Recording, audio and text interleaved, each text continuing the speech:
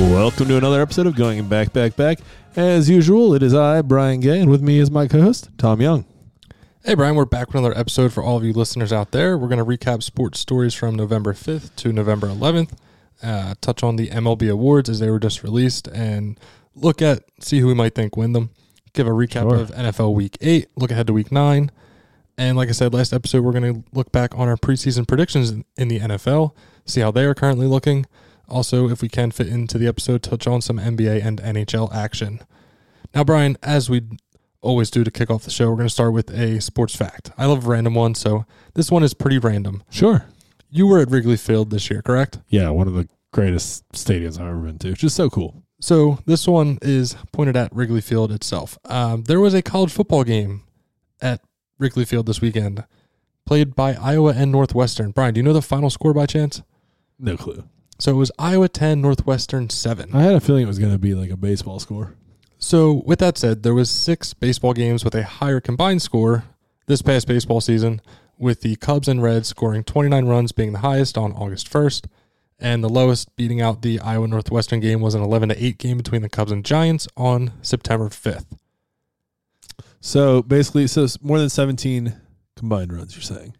Yes. I saw that. I was at one of those. The Phillies did it to the Nationals back in, it was 19-4 at one point. What, this year you're saying? This year, yes, sir. They beat up on them. No, this is strictly a Wrigley Field. Oh, strictly at Wrigley Field. Yes, there was more. Strictly Wrigley Field. I thought you just meant baseball as a whole. I was like, 17 runs is a lot, but. Nope. So we had Cubs Reds on August 1st, like I mentioned. April 11th, there was Cubs Mariners 14-9. August 2nd, next day after that previous one, Cubs Reds 16-6. Wow, that's impressive. 36 runs over 2 games. Yikes. July 18th, Cubs 17, Nationals 3.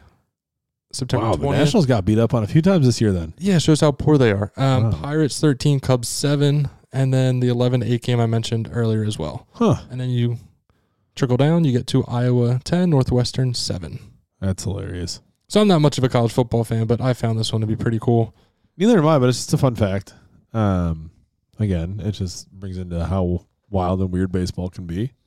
And just sports in general. Yeah, sports as a whole. And the people that sit here and figure this shit out, just like who's doing this and figuring out these facts? Not I have a day job. Listen, I would love that to be my day job. Hey, Brian, we need you to go find the most obscure facts about this mid-season Iowa State, Oklahoma State matchup. Tell me who the third string tight end's older brother is and when he played against so-and-so. It's just like, all right, I got you. I'll figure it out. That would be a fun day job. I mean, not that I'm mad about my current day job, but yeah, no, that's fair. I mean, but sports facts all day? Sign me up. Yeah, that'd be pretty cool. So guys, keep listening so that we can quit our jobs and do this full time. I know you want more. You obviously want to hear more of us. There's at least 10 of you that come back every week. Yeah, we appreciate that. A solid 10 of you out there. We love you. Oh, we sure do. So Tom, how you doing, buddy? I'm doing good. Another day back here recording another episode with you, Brian. Sure. So I know we, unfortunately, did not get to the World Series as Phillies fans, but there are some MLB awards that were just announcing all the finalists, like MVP, Cy Young, Rookie of the Year, managers, stuff like that, Brian. Yeah. Where do you stand? Where do you think things are going to be going as far as the awards go this season? Well, first and foremost, I was most salty about just seeing that they announced that of the 3 finalists for each award. In the National League MVP race, you have Ronald Acuna, which obviously we all knew that when you put up a 40-70 season for the first time in baseball history, you're in the conversation. But what gets me is the next 2, which are Mookie Betts and Freddie Freeman. Now, the way I look at this, and maybe I might be in the minority on this opinion, but if there's 2 of you in that conversation, you're not even, one of you is not even the most valuable player on your own team. How can you be? I just don't think that, but there should be 2 guys from the same team up for MVP. Now, I'm not saying that as a salty Phillies fan. I don't think any of our guys were worthy of being in the conversation for the year. I just feel like if there's a debate over if one of you is the better one on your own team, then clearly one of you is not even in the running for MVP. Yeah, you're kind of canceling each other out. Yeah. What's the point? You might be like co-MVPs, but I mean, in my opinion, I feel like this is Ronald Acuna through and through. I think when you do something as ridiculous as he did, just the 41 home runs, 73 steals, 149 runs scored, 217 hits. His OBP was 416. 3-time NL Player of the Month. I think it's, in my opinion, it's only right that this man should win MVP. I hate the Braves, but he's unbelievable. Yeah, no arguments for me. I had him on my fantasy baseball team this year, so it was great to watch it day in, day out, just him racking up points for me. Did that pay off for you? Ultimately leading to a fantasy championship. There we go. In league. Attaboy, Tommy. Was ecstatic about it. Not that any of these listeners care, but, you know. Hey, because fantasy baseball is thrilling. Let me tell you, as somebody who's tried it twice, I can't do it. Yeah, hey, it's definitely a commitment. I mean, you're committed to probably 140 games when you make it to the championship like that from... I don't know. Let's just say April 1st. And he was on the golf course the whole damn time. Yeah, I mean, it's a tough life I live over here. Recording podcasts, drinking beer, and doing fantasy sports while That's it. That's golf. all he does. He has nothing else going on in his life, I promise. Not a full-time job. I don't know what that is. So. No, but on a serious note, it has to be Acuna. Yeah, I don't think there's any question. I mean, the only other guy that you could potentially throw in this top three would be Matt Olson because of the season he had, but then it just goes back to the argument that you just made with Acuna and Olson. I don't think there was really anyone else. I mean, pitchers, I don't think pitchers ever really win the Cy Young. It's rare. Clayton Kershaw, I think, was the last one in 2015, maybe. I believe you're right. So, like, the thing is, I think you're 100% correct, is I don't know who else would be in this conversation. So it makes sense that, because both Betts and Freeman, not to knock on the seasons they both had amazing seasons, but the fact that you both play for the same team, I think part of MVP needs to be how important you were to your team and where you went. Neither of these teams went very far. Shout out the Braves fumbling that bag. But I think that it just makes the case more and more for Acuna without needing to do any I'd be pretty upset if he doesn't win it, to be honest. Yeah, I mean, I wouldn't be upset. I mean, I would. I think it's a travesty if he doesn't. Yeah, I think I would be more shocked than upset. Yeah, just because that's I'm fair. not a Braves fan. That's fair. Now, I would say Mookie Betts might be more valuable to the Dodgers just because of how many positions he plays on defense. Yeah, he plays like right, center, second, and even played some shortstop this year. The Braves do have a very loaded lineup. Whereas honestly, the Dodgers, like, it's a good lineup. And when I'm surprised they won over 100 games this year. The Dodgers? Yes. Yeah, honestly, yeah. That kind of came out of, I don't want to say nowhere. Obviously, they have the great track record spanning over a decade at this point. Yeah. But, I mean, they lost so much starting pitching throughout the year. Like, Julio Urias ended up getting suspended again. They lost, Dustin May. Clayton Kershaw was hurt for a bit, just as is tradition at this point in his career. I feel like he always misses some time.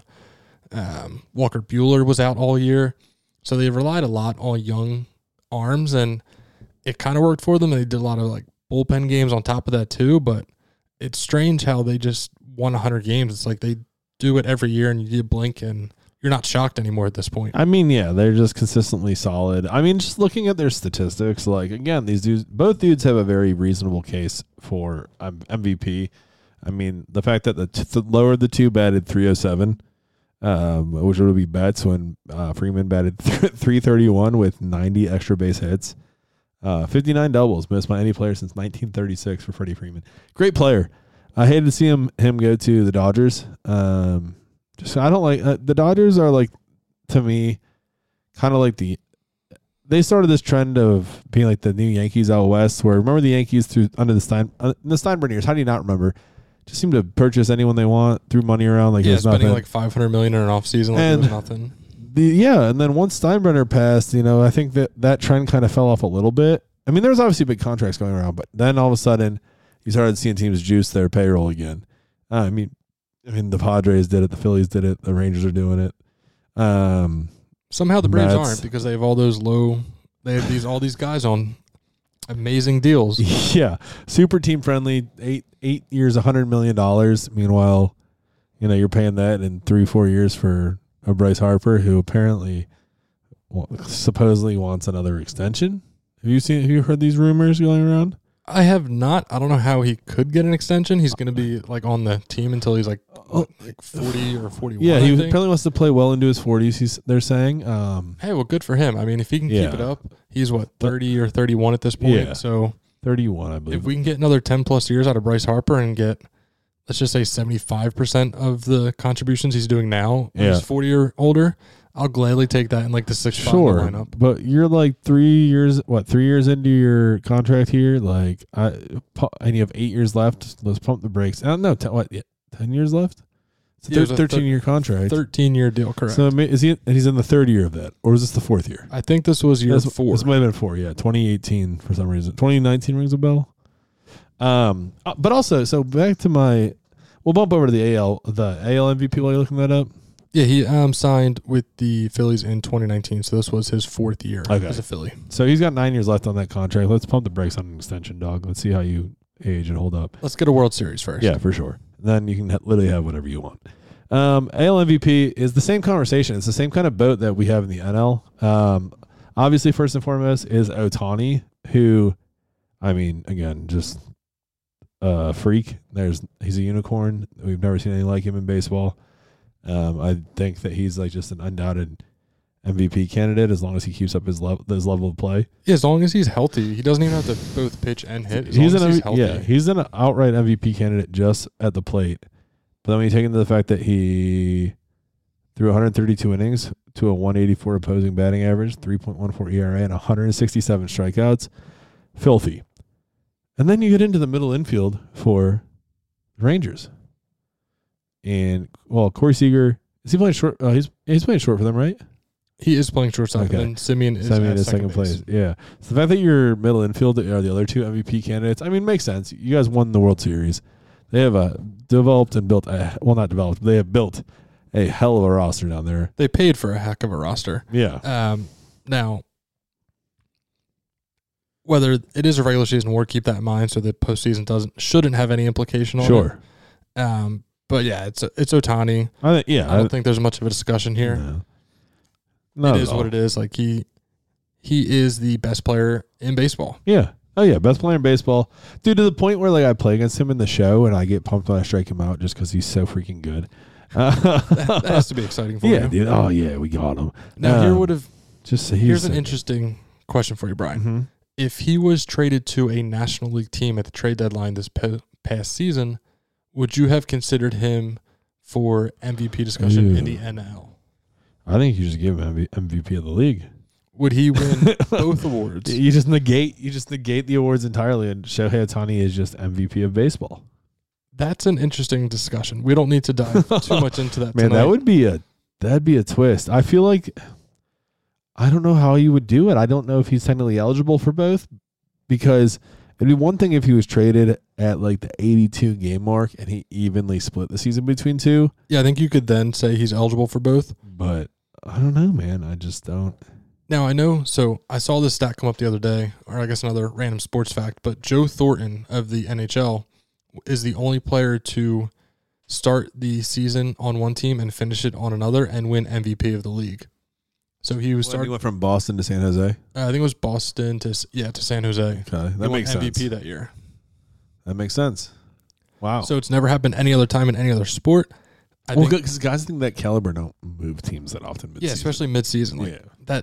It shouldn't happen. I don't know what Boston was doing. I saw a clip come out like from a former Boston Bruins player on a podcast, and he was talking about it, and the players like approached the GM and coach are like, what the heck are you doing? Like, you just traded the best player in the league. Like, why? And the GM just stood there and just like looked at him, couldn't say anything. Like, how do you rationalize that type of trade? You don't. You don't. It's a business decision, I guess, to some extent, but I don't know. I don't agree with that. That seems like an off-season type of trade you should be doing. Yeah. Capitalize on the return you get. No, that's bad. Don't like it. Don't love to see it. So obviously Ohtani, are we pretty well in unison with Acuna and Ohtani? Yeah, I don't have any disagreement there. Yeah, I don't think there's again, nothing against the seasons the other four had. They all had great seasons, but I just think the two other guys are just, they're doing things that we've never seen before. Both of them. Acuna literally has never. Yeah, there's never been a 40-70 season, and no one has pitched as well as Ohtani and hit at the same time. Not even Babe Ruth. Yeah. Well, now I think that the more heated races definitely come in the next category, which would be the Cy Young. Yeah, I think National League Cy Young is over American League. I don't think anyone's beating out Garrett Cole in the AL. I don't know if you disagree with me there, Brian, but no, that's fair. To me, it's Cole. If Ohtani stayed healthy throughout the year and pitched through the end of the season, maybe he's in that discussion and could take down both MVP and Cy Young. But to me, it's Garrett Cole in the National League. Yeah, for sure. It is surprising that one of these guys is not on there, and that is Spencer Strider. I was really surprised to see that his name was not on there. I mean, I guess Logan Webb would come off for me. Blake Snell had the lowest ERA in baseball, so he stays on. Gallen had a good year, but it's crazy how Snell walked as many guys as he did. Yeah. Most in the league. That leads to another discussion that we can save for a Phillies offseason preview. But yes, it would be cool to see him in red pinstripes. Because there is a rumor that was started today by Howard Eskin saying that the Phillies will most likely not re-sign Aaron Nola, and it almost seems like their preferred target is Blake Snell. I just think But we don't need to get too off track here and go down the Phillies. I agree. So when it comes to the I think maybe my view of Gallen is kind of skewed with the fact that the Phillies did kind of tee off on him, and granted that was the playoffs. But I don't know. This list doesn't. And no one jumps out at me as that's a pure winner like the AL Cy Young. Yeah, I think when you look at the numbers, I think it's got to be Blake. In my opinion, this is one any of these three could easily win it. Now, to me, I don't just because you're striking out so many guys, but he walks so many guys, he rarely pitches past the 6th inning. Yeah. And I think that probably is a reason why his ERA is lower too, because he's only getting through lineups twice, maybe. Sometimes three at most, because he does put so many guys on.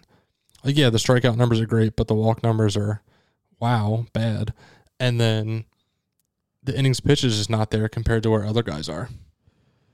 That's fair. You make a very valid point. I don't have a solid pick for this because each guy kind of makes their own kind of, because then you get Webb, who's kind of the opposite of Snell, who, granted, Webb did strike out a lot of batters as well, 194. So and he pitches deep into games too. I know he had a couple complete games this season. Final start of the season was a complete game.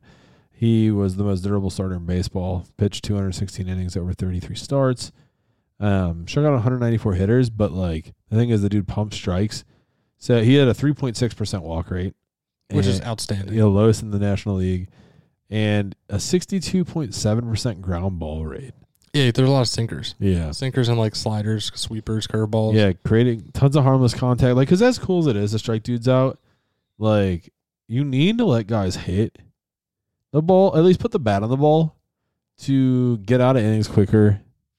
If not, you just build up that pitch count. Yeah. I feel like with Blake Snell, whenever you watch him, he's always nibbling on corners or just missing because he's trying to throw a fastball. Great strikeout pitcher, but that's where the walks come into play, is when you're trying to sit around the corners the whole time. You're bound to draw some walks. So, Tom, who's your pick? I mean, I don't agree with it, but it's going to be Blake Snell. That's just my thought. I think that's where it's going to go because of his ERA being low. And yeah. I mean, it's not like the Padres did a whole lot this year. That shouldn't come into account when you're picking who was the best pitcher. Yeah. The Yankees didn't do a whole lot either. And I went with Garrett Cole, but I think it's still going to be Blake Snell either way. Oh, yeah, I'm with you there. So, and then obviously on the other side, you got Cole, Gossman, and Gray. I think this one's a pretty clear-cut Garrett Cole. Yeah, no need to. There's not even really a conversation to have with that. It's just, it is what it is. No need to expand on it any further. Rookie of the Year, again, another one. National League Rookie of the Year, I feel again, is very much pretty clear cut. Corbin Carroll. Yeah, James Outman or Kodai Senga. I mean, Senga pitched well coming over from Japan and pitching for the Mets, but Outman, he was not an everyday player at times throughout the season. So it's surprising he's on the list. I guess I kind of thought maybe one of the Reds players would have snuck on there, like a Matt McLean or a Ellie De La Cruz, or even a Spencer Steer, I think, if it was his rookie year. Maybe it was his second. But Corbin Carroll, I don't think, was going to be beat for this no matter what. I mean, maybe if the Reds went on a deep postseason run like the Diamondbacks did. Yeah. But they didn't make the postseason, so Corbin Carroll sticks out there. And I know how much you like Corbin Carroll, so I don't think there's going to be any disagreement coming from you, Brian. No, I'm a big-time Corbin Carroll fan. I think that he plays a great game. I mean, as a rookie, to have 25 homers and 54 stolen bases, and then to add double-digit triples on top of that, first player to ever do that. I just think he's really something else. And when you watch him and you watch his approach at the plate and whatnot, he doesn't go up there swinging for home runs. He's looking to put the ball in play. And if it goes out, it goes out. And the fact that he has the pop to do that as a kid. He has that effortless power. Yeah. He's someone who I hope his game ages well. And the fact that this is only his first year. Yeah, his first full season. I found it hard to dislike the Diamondbacks while we played them. I just feel like they have some fun young talent. They're a scrappy bunch who, like, I don't know, they're resilient. And I think he's a big part of that. 100% agree. It was his first full season. He had a cup of coffee the year before, coming up in like late August, getting into September, which I think helps those younger guys really propel themselves for that full season next year, getting ideas like what the day in, day out is like in the MLB compared to minor leagues. So with that said, let's shift over to the American League, Brian. We got Tanner Beebe of the Guardians, Tristan Cassis of the Red Sox, and Gunnar Henderson of the Orioles. Again, I don't think there's any discussion here besides who it will be. It's Gunnar Henderson. Yeah, that was going to be my for these picks episodes we've done, you and I have never agreed on so many. I just think clear cut. I mean, the numbers don't lie here. That's another very fun and exciting team are those Baltimore Orioles. Oh, yeah. Bright future. They were the 1 seed, I think, in the unfortunate ending to their season. Got swept by the Rangers. But they have the best farm system in baseball. Yeah, Jackson Holiday might be on the team next season, which is crazy. They just he was drafted 2 years ago. Yeah, not this year, but the year before, right? Right. Yeah. All right. Yeah, so he was like 19 years old playing AAA baseball. I mean, you got Henderson, you got Rutschman. I mean, there's just so much really good quality talent down there. Baltimore's gonna be a fun team. I think Gunnar definitely wins it. And now the manager of the year conversation is where things really take an interesting turn. One, I am a little salty that we didn't see Topper on here, but the guys that made it definitely made it for a reason. For the National League, you got Skip Schumacher with the Florida Marlins, Miami Marlins, Brian Snitker of the Braves, and then the interesting conversation, Craig Counsell of the Milwaukee Brewers. Now, I don't know who I would pick here. I feel like this one's wide open. I feel like any three could win it. I don't know if I would give it to Snicker just because the Braves were so good and they've been good the past couple years. Look at the talent he's working with. Right. My pick would be Schumacher. That's where I'd be leaning to, but I have a feeling it's probably going to end up in Milwaukee with Craig Counsell, which is awkward. You mean Chicago? He is now no longer in Milwaukee and with the Chicago Cubs. Well, I didn't realize that he was technically a free agent. I didn't realize that managers in baseball work that way, to be honest. Yeah, they get contracts just like players. Makes sense, so but he was a lame duck manager per se. And the Brewers let him interview other places, and out of nowhere, the Cubs came in and signed him without even firing David Ross first. Yes. Because the news came out. They announced it simultaneously, I believe. Yeah, so the news came out the other day that I forget who is now the manager of the Mets. That's on me. I think Mendoza. Somebody Mendoza. I'm not familiar with his last name. He was a bench coach for them. So the thought was that since David Stearns, the former head of baseball operations with the Brewers, went to the Mets, that there was the obvious tie that Craig Counsell would now become the Brewers manager. So there was no thought of anywhere else. Yeah, but everything was like New York. Everything was honed in on him heading to the Mets, and so that guy got hired by the Mets, and then a report comes out like 5 minutes later saying that Craig Counsell will be a manager for another team, but that team has a current manager. So that then took out like the Padres and the Astros, because both of those teams do not have managers at this time. Dusty Baker retired, and Bob Melvin is now the manager of the San Francisco Giants. Okay, yep. And then Cleveland Guardians, they announced Stephen Vogt, former catcher in the MLB, as their manager. Take it over for Francona. Yep. So then it's like, well, where is Counsell going to go? Shortly thereafter, it's announced he is signing with the Chicago Cubs. 5 years, $40 million. He's going to make more money as a manager for those Cubs than he did as a baseball player. Yeah, and I think the craziest part of it all was he had spent the past 17 years in the Brewers organization, and then he grew up a Brewers fan. He's from Wisconsin. Grew up a Brewers fan, and I guess so. Based on what I read earlier, with the way it unfolded, was he asked for permission to just test the market. He asked to test the market, and they said, "Yeah, you know what, do that." Turns out, at least what I read on through ESPN, is that they offered him the same contract, if not better, than the one the Cubs offered him. So my question is, why did he go there? But then it occurs to me that I think he might be interested in managing a team that's not so frugal. And he might because the Brewers don't really ever spend money. No, they are a team that develops well. And they trade them at like the height of their career before they pick up more become assets, a free agent, and like do they it did again. with Josh Hader. Yep. So it would not surprise me if Corbin Burns is traded this offseason. Brandon Woodruff will not be available. He is having some sort of shoulder surgery that's going to knock him out for the season. Ugh. Freddie Peralta, maybe he's available, but he's under team control for a few more I years wouldn't mind compared seeing to Corbin Burns. Dombrowski take a swing at a Corbin Burns. That'd be awesome. So long, Andrew Painter. But again, yeah, we can do an off-season preview wish list of the Phillies. We don't need to get distracted. But yeah, Craig Counsell, I think, as more of that story comes out and as more details come out, I'm very interested to see what the motivation was. And I feel like at the expense of David Ross, I feel like he was very popular, at least as far as I know. He was a pretty popular guy in Chicago. Yeah, it seemed like the players liked playing for him too. Yeah, and I mean, like, in reality, a baseball manager only does so much. Now, the last time that the Cubs did this, they had Rick Renteria as head coach, and Joe Maddon became available. They ended up going on to win the World Series that upcoming season. That's fair. So maybe they're hoping for some similar. Well, they're gonna have to make some moves because that roster's not winning a World Series yet. No, but they're close. Yeah, they got some talent, but they need to make something happen. But yeah, I think Schumacher is going to win it.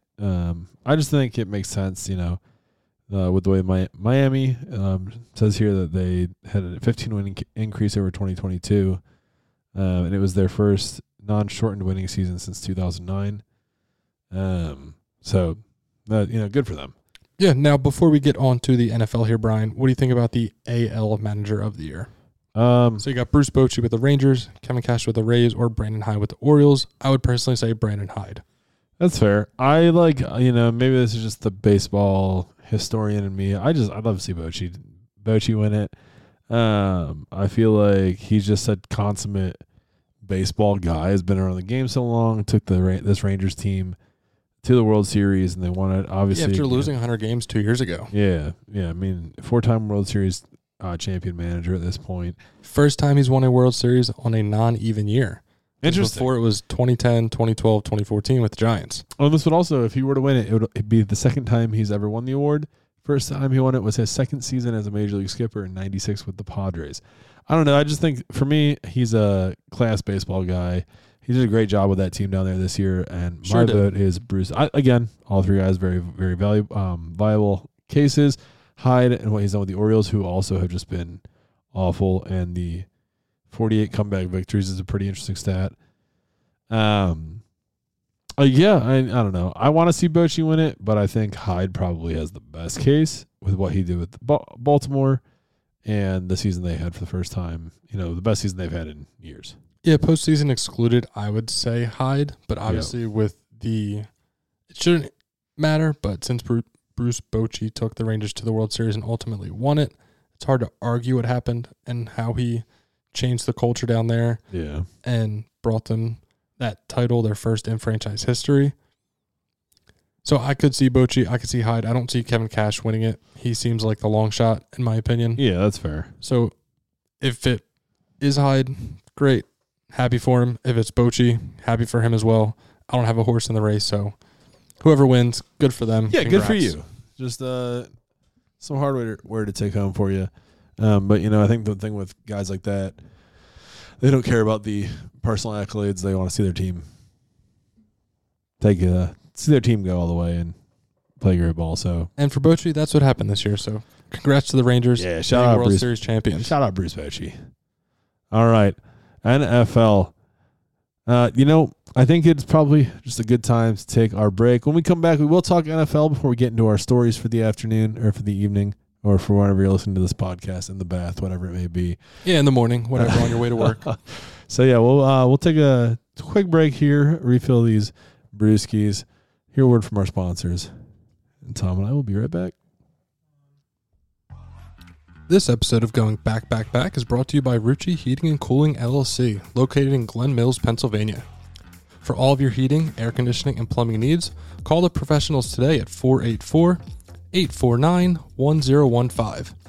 Rucci Heating and Cooling LLC, the one-stop call for your business and or home. Call them again at 484-849-1015. We're back talking football. We haven't really touched on football a whole lot for the fact that we are halfway through the NFL season. No, so I feel like tonight would be a good time to review our preseason picks, Brian. Yeah, these I don't remember most of mine. One of them I know for a fact, but mine are not looking good. I can tell you that. So let me guess, you had the Bills factored in somewhere? Well, yeah. There was definitely a Josh Allen MVP pick, which, hey, I'll defend that case if the team was actually winning games. If they were winning games, I think he'd be the no doubt front runner. But all right, so let's do a quick recap of what we got here for our divisional winners, and then we'll jump over to the end of season awards like MVP and Super Bowl winners. So AFC East. I took the Bills, and that's just not looking good. You did go with the Bills, and I happen to go with the Dolphins. Now, I feel like this is kind of wide open because, in my opinion, the Dolphins, they are not in like the great team category. They have not played well against two better defenses and lost in to the Eagles and Chiefs, and they also lost to the Bills. They correct? Did. They sure did badly too. The thing is, they're getting beat up on by the good teams.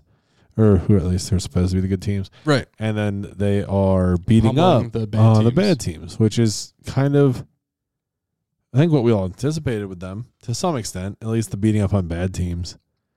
I mean, they're having a heck of a year, though. I mean, Tyreek Hill. Yeah, the offense is humming along. It's the defense. Can they stop people? And then if the offense faces a good defense, what do they do? Because it hasn't been much yet. Miami has had some decent offenses over the years, but they haven't really had a good defense since the Jason Taylor, Zach Thomas era. Yeah, I mean, Jalen Ramsey is now healthy. We'll see if that plays a part. That should play a pretty major part on the opposite side of Xavier Howard. Yeah, Xavier Howard. I lost the name there for a second. Realistically, I feel like it's between those two teams for the division. I don't see the Jets coming back from anything. Although I don't understand their offense. Like, they got to let Zach Wilson like roll out of the pocket and throw the ball and like he's a mobile quarterback. You need to move. But when they run like the slow plays, like huddle up after every down, and then don't allow him to get out and like be mobile and activate himself like outside the pocket, they struggle mightily as an offense. Well, that's exactly what's happening in Buffalo. That's exactly the same thing, and it's really irritating. I can only imagine that Jets fans are frustrated because that defense looks phenomenal. The Jets typically have not given up a ton of points. I know they kind of got roasted by the Chargers last night.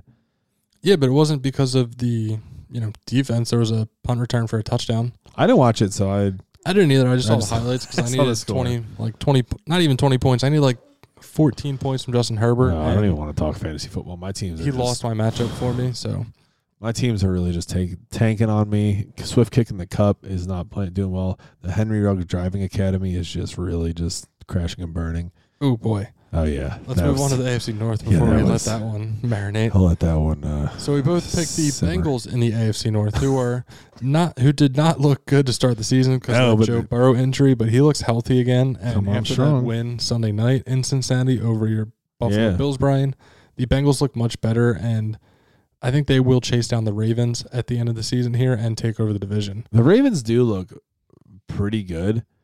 I don't think that I don't know. They don't like worry me though, but again, it's like a good defense. They have a very good defensive unit that's coming together and playing very good football. The offense is looking solid. Lamar's throwing the ball pretty well. But I don't know, man. The AFC North is really confusing, to be honest. Very confusing to be honest right now with the Steelers are what? They're 5-3. Yeah. So the Ravens are atop the division at 7-2, and then the other three teams are all at 5-3. Yeah. Wait, isn't it 5-4 now? Isn't this week 9? Maybe 5-3 for the Steelers at least. So some teams they have had to buy, other teams have not. So. Either way, the Steelers don't look good at all, but they're winning games. It's good defense. Yeah. Good defense. They've only given up 163 points, but the Ravens, they've only given up 124 points. Yeah, the Ravens' defense is looking scary. And they scored 239. I think the Bengals can definitely move up to give them a real good run for their money, but if the Ravens keep doing what they're doing, the AFC North runs through, and potentially the AFC runs through Baltimore. So, because then, you move out west, and the Chiefs really don't look that good. Again, they're winning games because they have the right guys in the right places. And they have Patrick Mahomes. You're going to win a lot of games because of him. Yeah, they don't look very good. So and then Spagnuolo, he always can draw up a good defense against which is any interesting given week. because sometimes they're awful. Like historically, sometimes his defenses have been very bad, but they're playing very well for him this year. So with that said, Brian, I had the Chiefs as a division winner. You had the Chargers. So the Chargers right now, they are sitting at 4-4, 2 games back of the Kansas City Chiefs. Yeah. Again, just a team that's not putting it together fully. I feel like they're all, again, offense clicks, defense falls apart, bad coaching. Yeah, Brandon Staley, I don't know how much longer he'll be the coach of the Chargers, especially if they falter again They this have year. too much talent to not be like Unfortunately, 6-2. they did lose Mike Williams to an ACL injury, and then Joshua Palmer, he's on IR right now. Hey, Quentin Johnson, this year. fantasy owners, stand up. Just kidding. He's been. Yeah, I mean that's kind of what you can expect from a rookie from time to time. It takes a couple games, more than a couple games sometimes to click. For sure. But he was only I was listening to the game. I think it was the week before when the Chargers were on primetime. One of the primetime games. I think it was a Sunday night game. And apparently Quentin Johnson only used to line up on the left side of the field. So him lining up on the right side of the field this year has been somewhat of a challenge, and he's still getting used to it. All of his routes are based off of being on the other side of the field. Right. So I can see how that can take some time, but it's mind-boggling. You only line up on the one side of the field, but we don't need to discuss that much further. Let's move down to the AFC South. Brian, I had the Titans and you had the Jaguars, so you're looking. I'm looking good on that one, and they look pretty freaking good too. Yeah, they're 6-2. The thing is, they're doing what I kind of thought. They're doing what was the best case scenario of what I thought they could do personally, which is that offense starts to click. Trevor Lawrence looks like he's putting it together. The Christian Kirk has been a good weapon for them. ATN's been playing well. Ridley is still getting in the swing of things, but he's playing quite well for them. Yeah, and Zay Jones has been hurt, and I think that'll be another option for Trevor Lawrence and his arsenal. And the Jaguars always seem to have a solid defense. They've given up 156 points so far this year. But in the past, I feel like their problem is you can have the best defense in the league, but if your offense isn't scoring points and turning the ball over and 3 and outs, a la the Jets right now. Yeah. There's only so much that you can do as a defense when you're on the field 15 times a game. It has to be frustrating too as a defender, absolutely just stifling the opposing team's offense, but then your offense can't do anything. And right, you get a 3 and out of Patrick Mahomes, and then your team turns around and does the exact same, and you're like, and then eventually you give up that score because they're a good punt return or something. They have short field, or the offense throws an interception or fumbles the ball. Yeah, you're gassed because you didn't get an actual break. And you're back out there 5 minutes later. Yeah. So the Titans are 3-5. They are at the bottom of the AFC South. That was kind of like a home run swing, and everything kind of coming together on my end for them, with Derrick Henry kind of producing what he had done in the past, DeAndre Hopkins, Treylon Burks, and Tannehill staying healthy, but he has not. Now shifted to Will Levis. I feel like they're reaping. Like he might have some potential. Yeah. He has some swagger out there watching him play against Pittsburgh on Thursday night, but I feel like they're reaping what they've sown with all of this. I mean, sending A.J. Brown out of town, and now you traded off Bayard. You're definitely leaning into a rebuild at this point. A true rebuild. I think it's only, honestly, I'd be surprised if Derrick Henry's a Titan at the start of the next season. Obviously, it's too late now. The trade deadline has passed. I have a pretty good feeling that he's going to want out.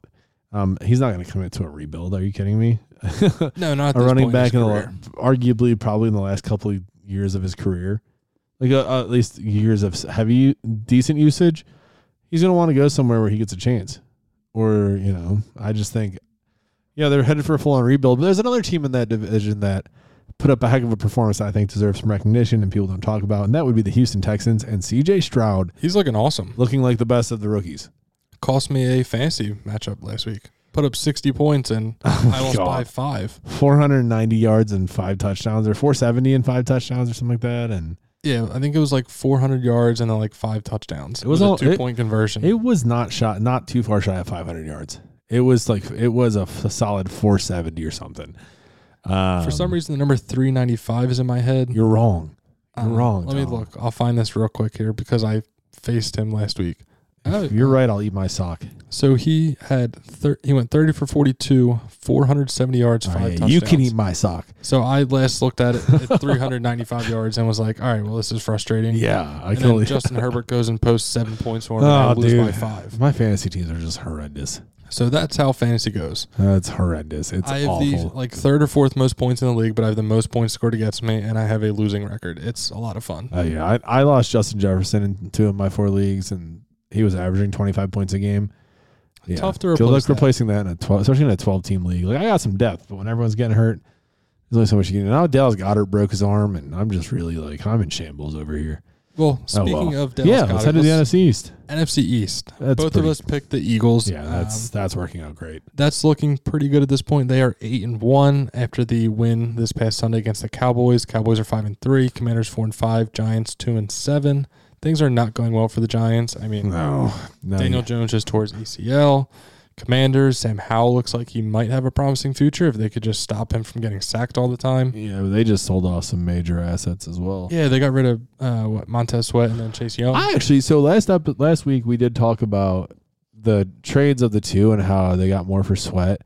But honestly, when you look at them on their stats and on he's paper, been the better player by a mile. Chase Young just had the higher pedigree.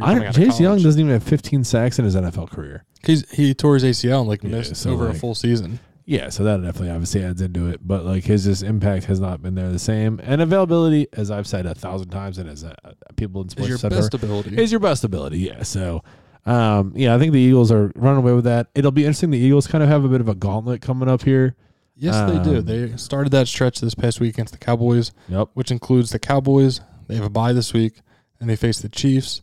The Bills are in there. Yep. The Cowboys again, the Seahawks, and I forget the 6th team, but it is a crazy stretch. Let me find I do that think 6th team. It's interesting. It's going to be interesting. So the Bills play badly on the road, so I'm kind of 49ers. Yeah, that's not great. But I think the Eagles look vulnerable. I just think that they're coming up with big plays when they need to, which is all you need. So, I don't think they're looking bad. They're 8-1. You're clearly not looking bad, but they're definitely vulnerable. They haven't really blown the brakes off of anybody too much just yet. They played a lot of close games, a lot of one-score, 10-point games. I mean, granted, those aren't close, but my thing is they keep turning the ball over, which is not great, and they're not getting the turnovers back on the other side. When you lose that turnover battle, it usually doesn't bode well for you in the long run. No. So they definitely need to figure that out and stop putting the ball on the ground. Hopefully it can be, being an Eagles fan, because after the Phillies loss, I mean, I know I've said time and time again I much prefer the Phillies, but it could be a nice pick-me-up if the Eagles can advance far into the postseason and win a Super Bowl. But we'll see. Or the Sixers looking real good. They are. Too early to tell with the Sixers, but they are a fun team to watch right now. Joel Embiid just put up 48 last night. In 30 minutes. Good. Yeah, silly. All right, so that's NFC East. Let's go north. All right, NFC North. Currently, the Lions are 6-2, leading the division. Brian, neither of us had that. I had the Bears, which does not look great, as they currently own the 2nd and 3rd overall picks in the draft.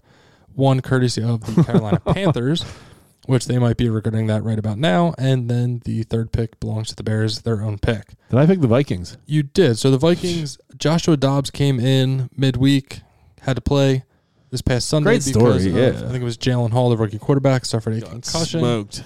And Joshua Dobbs is on the sidelines. There's video of him teaching the linemen his cadence so they know how to, snap the ball, pay attention to what he's saying. Know what to expect of him. Yeah, and he there was another story. He didn't even know some of the guys' names on the team. He didn't get a single practice snap with them. Yeah, because he got traded on Wednesday. You probably get there Thursday.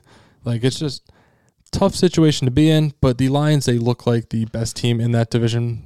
I mean, to me, by far. They're one of the best teams in the NFC right now. I think it's without question that they are looking pretty solid. I think the Eagles are the number 1 seed and the best team in the NFC at the moment. The best team in football right now. And then I think the next number 2 spot is up for debate between the Cowboys, Lions, and 49ers. Yeah, that's hilarious that we're saying that. Yeah, if I said that to you in the offseason or even last year, the Lions is the potential number 2 team in the NFC. I feel for the Lions. Crazy. They're kindred spirits for us Bills fans, where they just haven't had. But they've had it worse than we have.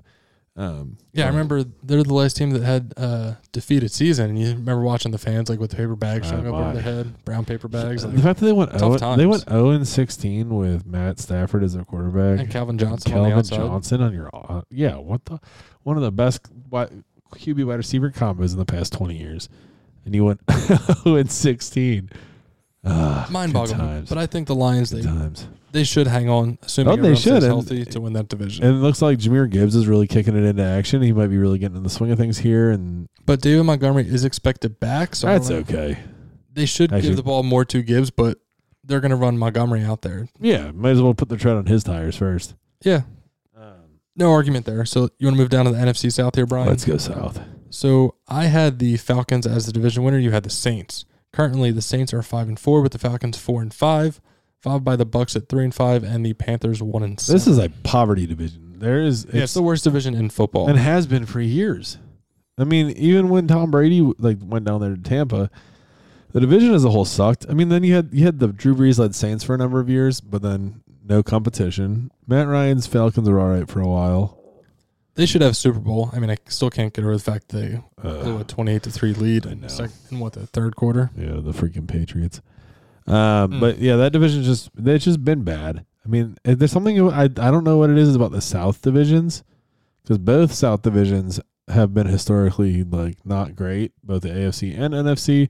I don't know if it's maybe just because there's no excuse at this point for the expansion conversation, because you're sure that you have some of the more recent expansion teams in those divisions, but it's been 20 plus, 30 plus years now for both of them, and the Jaguars and the Texans specifically. But I'm anti-expansion across all sports right now. I feel like there's plenty of teams in each one, and I feel like poor enough teams in each. Yeah. Too. There's not enough talent to keep adding. It's just unnecessary.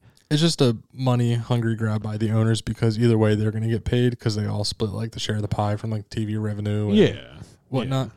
But that's another topic for another day. I think the only league I personally think that, this is a different topic that can truly, and you're foreshadowing some of our sports history for tonight. The NBA can afford it, because your rosters are so small, and there is a lot of talent in basketball that's not in the NBA. So I feel like the NHL might be able to do it because of how much talent is overseas. Yeah. But I don't see how baseball or the NFL could afford to bring in any more rosters. Teams. Rosters are so big already as it is. Unless you trim the roster sizes, but I don't see that happening. Can't do it. All right. NFC West. NFC West. No surprise here. The Niners are leading the division. Yeah. They are 5-3, but the Seahawks have a similar record at 5-3. Brian, Crazy. Both of us picked the Niners to win the division. So who would have thought a Geno Smith-led Seahawks would be a threatening team in the division? High. I mean, their numbers aren't as good as the Niners. Niners have put up 218 points so far, only allowed 140, but they are on a 3-game losing streak. The Seahawks, they've scored 171 points and then allowed 175. So that, to me, speaks of a 500 team. Maybe you finish 9-8 in the NFL. Now that we have a 17-game schedule, 10-6 maybe. Yeah, but I don't see them doing much better than that. They probably get into the playoffs because of the poor landscape of the NFC. Yeah. The NFC it's very middling. I mean, NFL football as a whole this year there's no dominant team in the league. Usually there's one or two dominant teams.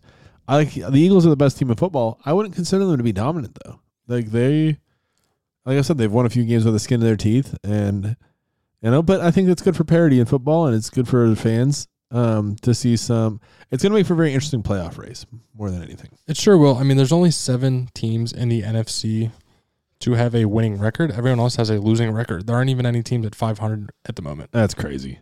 Well, I'll be interested to check back at the end of the season, see where we're at on that. But, Tom, we are 50 minutes almost into this episode and haven't even touched the whole reason we're here, the sports history.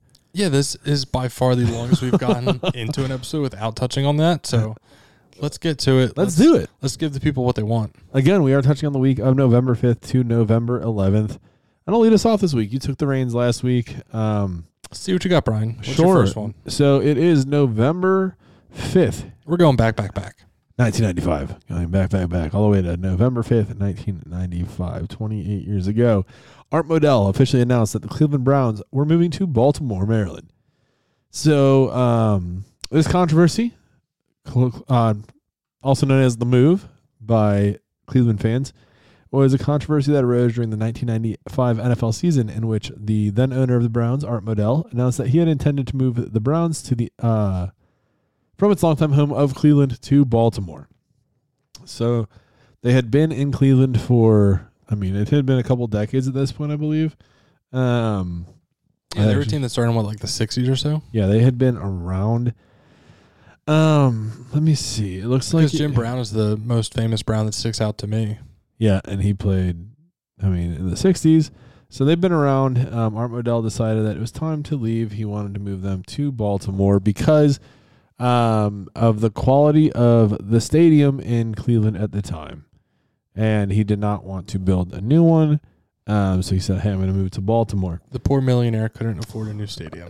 Different times, Tom. He only had a few $1 million. Yeah, compared to the billionaires of today. Yeah.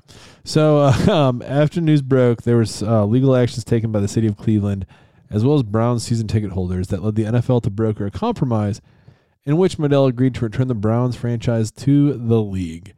So what this meant is that the agreement stipulated that the Browns franchise, including its history, records, and intellectual property, were to remain in Cleveland.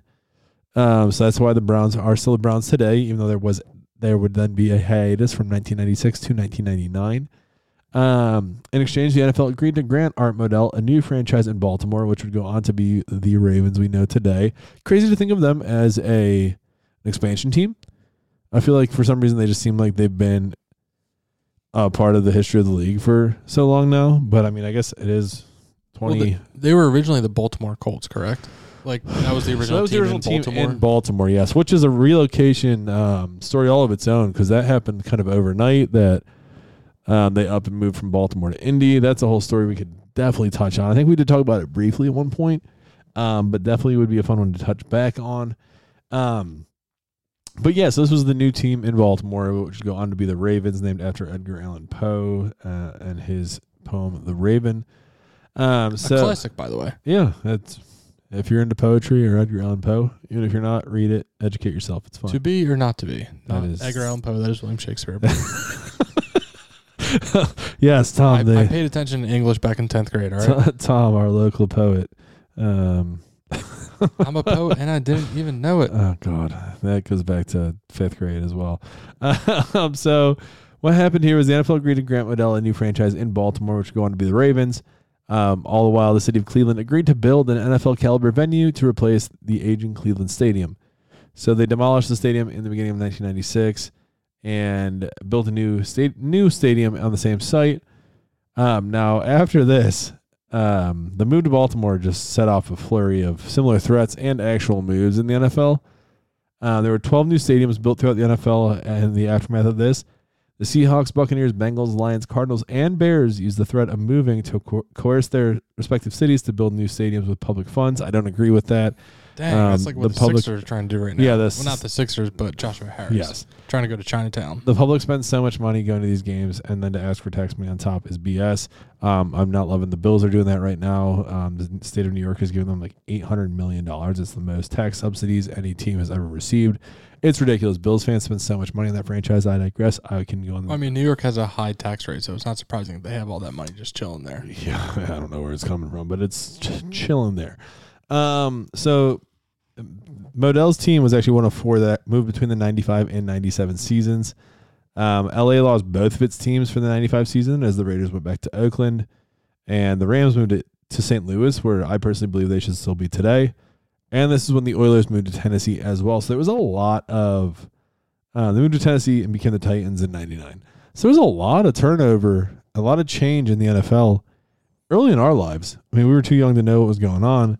But, this was 23, 24 years ago that all of this happened. So, very interesting. I can only imagine as a big-time fan of your team, the threat of being moved. I lived it as a Bills fan. There was a lot of talk of Toronto for a long time.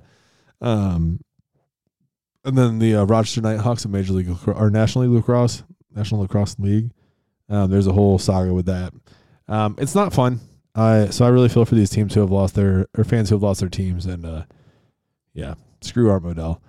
Well, actually, not screw him. The Cleveland got their team back, but not because of him. So that's the story, or the brief summarization of. Shout out to the Browns fans for making sure the team stayed there. Yeah, man. A lot of respect to you guys for sticking through it for so many years.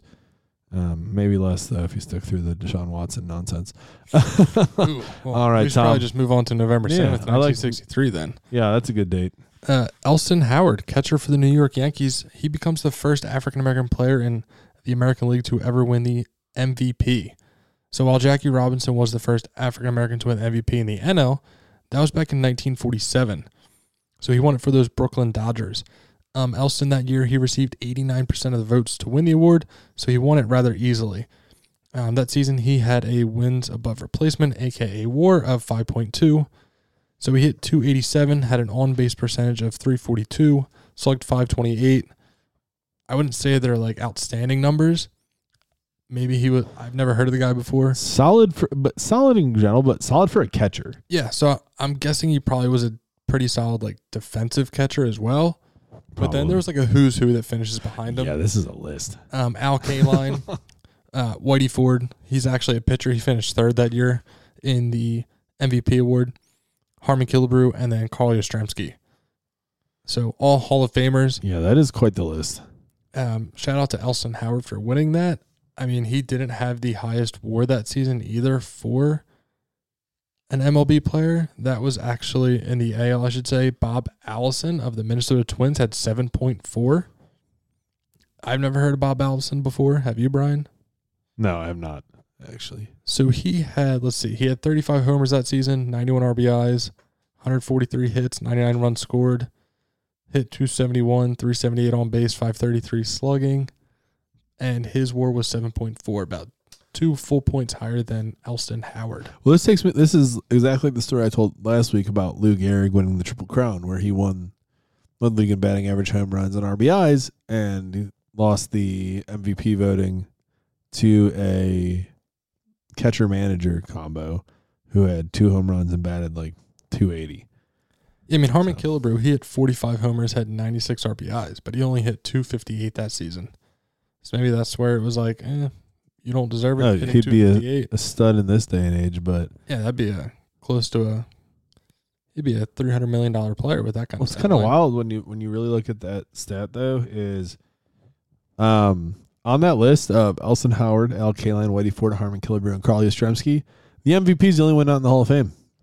All four of those other guys are Hall of Fame. Yeah, I didn't think Elston Howard was. Like I said, this is the first time I've heard of him. Always interesting to find new stories I've never heard of before. So that's why we love this. But the fact that he edged out 4 other Hall of Famers for an award in 1963 just shows, I guess, how good of a year he actually had. I definitely think he. I've heard the name. I just don't know.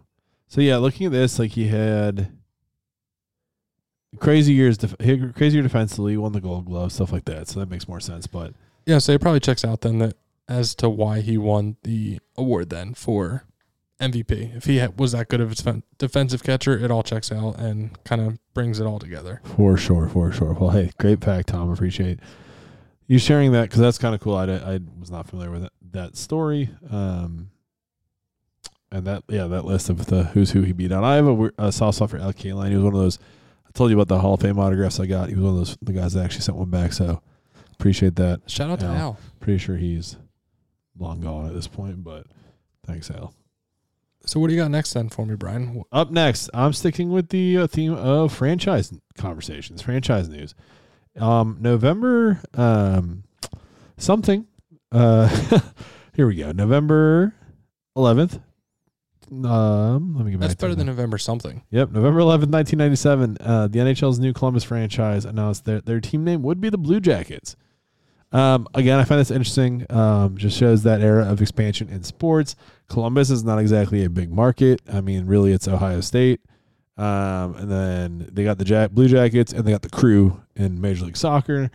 But I picked this because it was interesting about how the name Blue Jackets came around from a name the team contest. I feel like that's kind of traditionally what happens when new teams start. There's a contest to name the team, but people vote and whatnot. The Blue Jackets were named after the soldiers in the Union Army during the Civil War, and as well as the fact that a number of those blue uniforms were manufactured in the Cincinnati area. So This name was decided based on a name a team contest that was held with the help of Wendy's throughout Central Ohio during the month of August of 1997. The franchise received over 14,000 entries, and with the help of the NHL, narrowed the list down to 10 names. Then when the information received from the owner regarding the Blue Columbus's history, the league and franchise narrowed the list of potential names down to 2. Tom, they were between the Blue Jackets and Justice. The Columbus Justice. Well, I think they made the right pick. Yeah. I don't know what else to Through say. and through. Columbus Justice. Awful name. Or awful name. So I mean, that is brutal. That's really what they came up with? yeah. They couldn't do better than that? Well, the thing is, they did do better than that. Some of the other finalists, I wasn't able to find a list of the final 10, but I was able to find some confirmed names, one of which was the Explorers. Not great. Man. Better. The Mad Cows, which was a corporate publicity stunt. But then my personal favorite was the Columbus Silverbacks. One, because I don't know how there's not a professional sports team with a gorilla as a mascot beyond the Phoenix Suns' actual mascot being a gorilla. But also, like, it's the home of Harambe. Ah, well, Harambe was still around then. R.I.P. to Harambe, but, I mean, you had the built-in mascot, and then you guys went. That still chokes me up from time to time. Yeah, but the Silverbacks, I just think would be really cool from the perspective of aesthetics. I think having a gorilla mascot logo theme, whatever, would be so cool. I like those kind of off base, Like, I random. really like the Seattle Kraken jerseys. Yeah, big time. Big time. So I think, like, if you could see something really cool, like really cool gorilla silverback, something about that just really stands out to me, and I'm a fan. Maybe we can start a petition for the Columbus fans. Hey, Change guys. the name from the Blue Jackets. Hey, guys. My name's Brian. This is Tom. We're not Columbus Blue Jackets fans, but I We think need a new team name. we have a better team name for you. Hopefully they listen. I mean, hey, it was a finalist at least, so I would say that It has a chance. close enough. So you're saying there's a chance, Brian. I'm saying there's a chance. Tom, last but not least, we got one more story for these fine folks on this chilly November day. Yeah, so we're going to go back to November 10th, 1985, a rather tragic day, honestly, in the world of sports. Yeah, and this on a depressing story, why don't you, Tom? Yeah, sorry, but especially here in the Philadelphia area. Former Flyers goalie Pelle Lindbergh unfortunately crashed his Porsche into a retaining wall in Somerdale, New Jersey after a team party. He suffered mortal injuries and along with 2 passengers that were critically hurt during the accident. So when Lindbergh's family arrived from Sweden, they made the choice to take him off of life support, ultimately ending Pelle's life. Now, it is a shame when anyone dies, not trying to take away from that or downplay it here, but this is one of the ultimate what-ifs in sports history. Because Pelle, he actually was like an outstanding goalie, he wasn't just like some like middle-of-the-road player, and his tragic death set the franchise back a few years in terms of the goaltending spot until about 2 or 3 years later when Ron Hextall came along as a rookie. So the year before, the 1984-1985 season, they lost in the Stanley Cup Finals to the Edmonton Oilers, which, no surprise, that's like the height of Wayne Gretzky. Might be getting close to the prime of Wayne Gretzky. Might be the greatest hockey franchise era in hockey history. Yeah, so they lose 4-1. So, Hey, they got one. yeah, nothing wrong with that. They're throw a parade for that. Might as well. So the team that year had championship aspirations heading into it, into the 1985-1986 season, hoping to build off what the previous season had in store for them. But unfortunately, I imagine this probably took a big toll on the players that season. They had a great year in the regular season, finished with over 100 points, won the division, but they did not win a single round in the NHL playoffs come the springtime. They lost in the first round to the Rangers 3-2 in a best-of-5 series. So was this accident mid-season? Yes. Oh, so it would have been about like 10 games into the season. I guess, yeah, that makes sense. It was November. Yeah. It's a real shame. I mean, he was, like I said, he was a very good goalie. It's not like he was just some sort of middle-of-the-road, like, fourth-line player that got scratched every couple games because he wasn't good. I mean, he had a great career. It's a shame it definitely came to an end way too soon. And he's only 26 years old, too, at the time of the accident. It's unfortunate. It's a cautionary tale to be smart, be safe when you're on the road. Pay attention to the road. Yes, I mean, it was only his 5th year in the NHL. The previous year, in that 1984-1985 season, he went 40-17 and then 7 games that ended in a tie. Had a .899 save percentage, which was honestly probably pretty good back in that day, considering not of too like bad. the high scoring. Super with high the scoring NHL. era, yeah. I mean, only allowing 3 goals a game. When Wayne Gretzky was like averaging that on his own. Yeah, exactly. I mean, Gretzky was putting up ridiculous point totals, and then to start the season, it was 8 games in. He was 6-2 with a .885 save percentage and 2.88 goals against average. He had a shutout in that time frame, so he was playing well. It's a shame. I mean, there's really nothing else to say. Like, he won the Vezina the year before too. Oh wow! In 84-85. So yeah, you hate to see. It truly is a what if as like what would have happened with that Flyers team, because a couple years later they met the Edmonton Oilers again in the Stanley Cup Finals to lose in 7 games. So it's like, who knows what could have been. and that was the year that Ron Hextall was a rookie goalie in the league too. Like, if it's Pelle Lindbergh at the age of 27, 28, who knows? Maybe the Flyers have a Stanley Cup compared to the last time being in the 1975-1976 season. Yeah, that sucks. You never like to hear about someone's life getting cut short and not going to see their full potential as a person. And obviously, in the world of sports, that's, I think, more amplified than ever. Yeah, because it's such a short time that you have at the professional sports level. Yeah. Maybe some guys only are in there for a couple years. Other guys are very lucky to have a 20-plus year career, like a Tom Brady.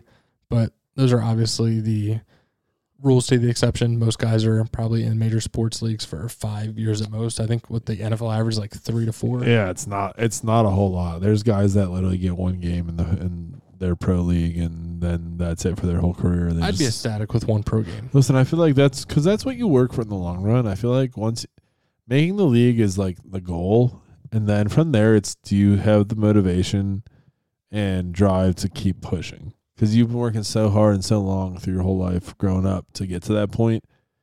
It's the guys that stick around, the guys that you see getting the plaques and the busts and getting enshrined. Those are the ones that drive stays. I feel like a lot of guys, they get a little bit of that money, a little bit of that fame.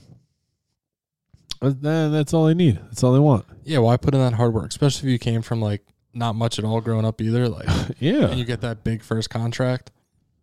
You can't tell me nothing. Yeah, I feel like that's why a lot of to me, the best contracts in sports are NFL, because of like only so much of it is guaranteed, where MLB is like the opposite, where you get fully guaranteed contracts. Yeah. So like if you sign a 5-year deal in the NFL, say for $100 million, and only 40 of it's guaranteed, you still got to work for that extra 60. Yeah, from or at least like I think contracts should be more incentive laden, rather than just doled out. I guess I understand guys wanting guaranteed money, but you're Albert Pujols, you sign like a 10-year, like $250 million contract when you're like 31. Yeah. It's like, sweet, I don't have to like worry about it anymore. Yeah, you're good. You're golden. You can literally just go. You don't got to do a whole lot, and that's when it bothers me when these guys like complain they're not making enough money and this and that, because you're making so much more than the average person just to play a sport for a living. And I know we say it like lightly, like to play a sport. It is their whole life. Like, they have to train all the time. They got to watch the video. Yeah, they got to work out. But like, yeah, but they're getting paid millions of dollars. I would love to do that. You can get paid $100,000 if we had never blown this out of proportion like that. You can pay them $150,000 a year, and they'd still be just as happy. But because the economy of sports has gone so nuts, they're getting the money they're getting, and so for me, it's one of those things where it's just, I think you need to make it incentive laden and make it worth their time. Like, you don't do any of the above, you get, I hate to even say only $1 million. I would love to have $1 million. You only get $1 million, but say, hey, you do. I'll take the league minimum. Yeah, say, hey, you average 20 points a game. Well, I'm all of a sudden going basketball. 20 points a game or 8 assists a game, and for each one you hit, here's an extra $8 million. Here's an extra $5 million. You know the numbers we're going to see?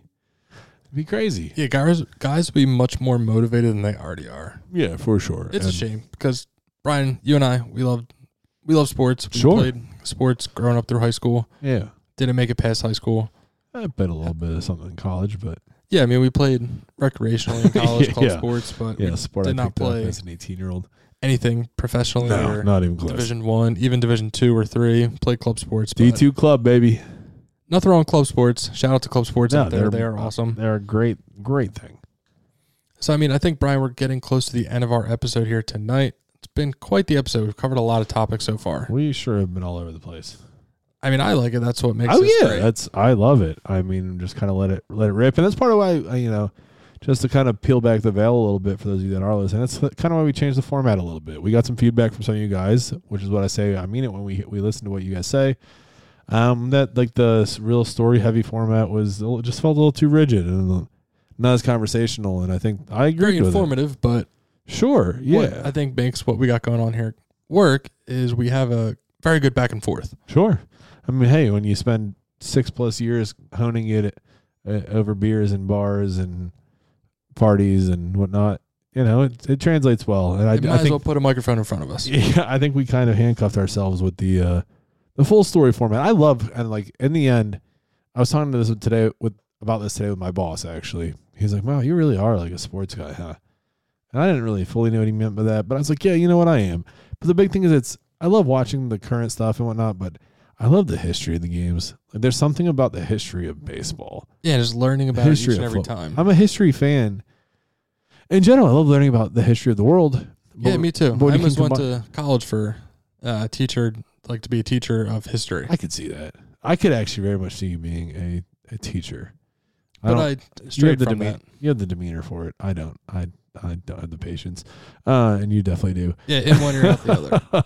Whatever. But I don't know. There's just like it combines history with something I love, which is sports. Sports has brought me so much joy and so much pain and so much happiness and heartbreak, and it allows you to ride that roller coaster of emotion.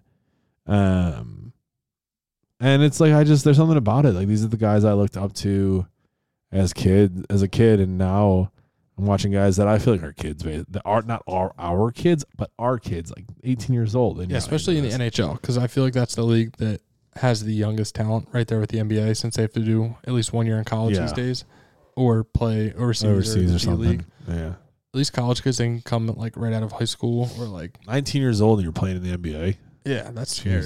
I mean, I think I'd be more afraid of the NHL because of how fast you move and how big some of those guys are. Oh, yeah. There'd be a very difference between 30-year-old me and 18-year-old me out there on that ice. Granted, I probably would have been more physically prepared for it. At 18? Well, yeah. I mean, knowing that I'm playing hockey all the time and training for the potential of making the NHL. Yeah, you're building your body up towards that for sure, but I don't know. But Brian, real quick, I know we're getting out here very shortly. We did not talk about the beer we were drinking tonight. We did not. We got the Lancaster Brewing Company, their Oktoberfest. We do. We've been on the kick of the Oktoberfest. Yeah. This one is very drinkable. It's almost like a light beer. Has a very good flavor to it. Good malt. What is that? 5.5? Yeah, sorry, a little dark with that can there. 5.5, very cool can. That's what drew me to it. Has the couple ones that some lions on there. Got the blue and white checkers. It's all. I mean, it's the German. It's the Oktoberfest, like blue and white flag, and it's really just solid, drinkable. Like it's the kind of beer I could see like being in those big steins at Oktoberfest. Yeah, you got the Das Boot, and you're like, super light. Shout out to us when we cracked these beers right before we started and took a sip. They were super carbonated. One of the most carbonated beers I've seen in a while. We both took a sip and we were belching pretty proficiently. Yeah, I thought this was going to be a tough episode. Yeah, I think there's been one or two off to the side that if we had cameras you would have seen, but I'm surprised. It definitely toned down a little bit. Maybe just that first one. I don't know. But I do think also, I would think these are not like the coldest right now. Yeah, it might play a part in it. I think if they were a little bit colder, I think they would be, honestly, it would bring out the flavor a little bit more. It's got a little. I think if it was on draft too, it would be much better. I'm a fan though, overall. Like it's solid. Yeah, I would get it again. Nice light beer, but like has a lot more flavor to it than, like. I mean, I'm not one to complain about the beer I drink either, so I guess you're asking the wrong person. No, but I think if you're like a fan of like a Yingling, that kind of amber style lager, this is going to be kind of up your alley. Yeah, right up your alley for sure. So Brian, I know we're here at the end, so let's make sure we give all the people the reason to follow us.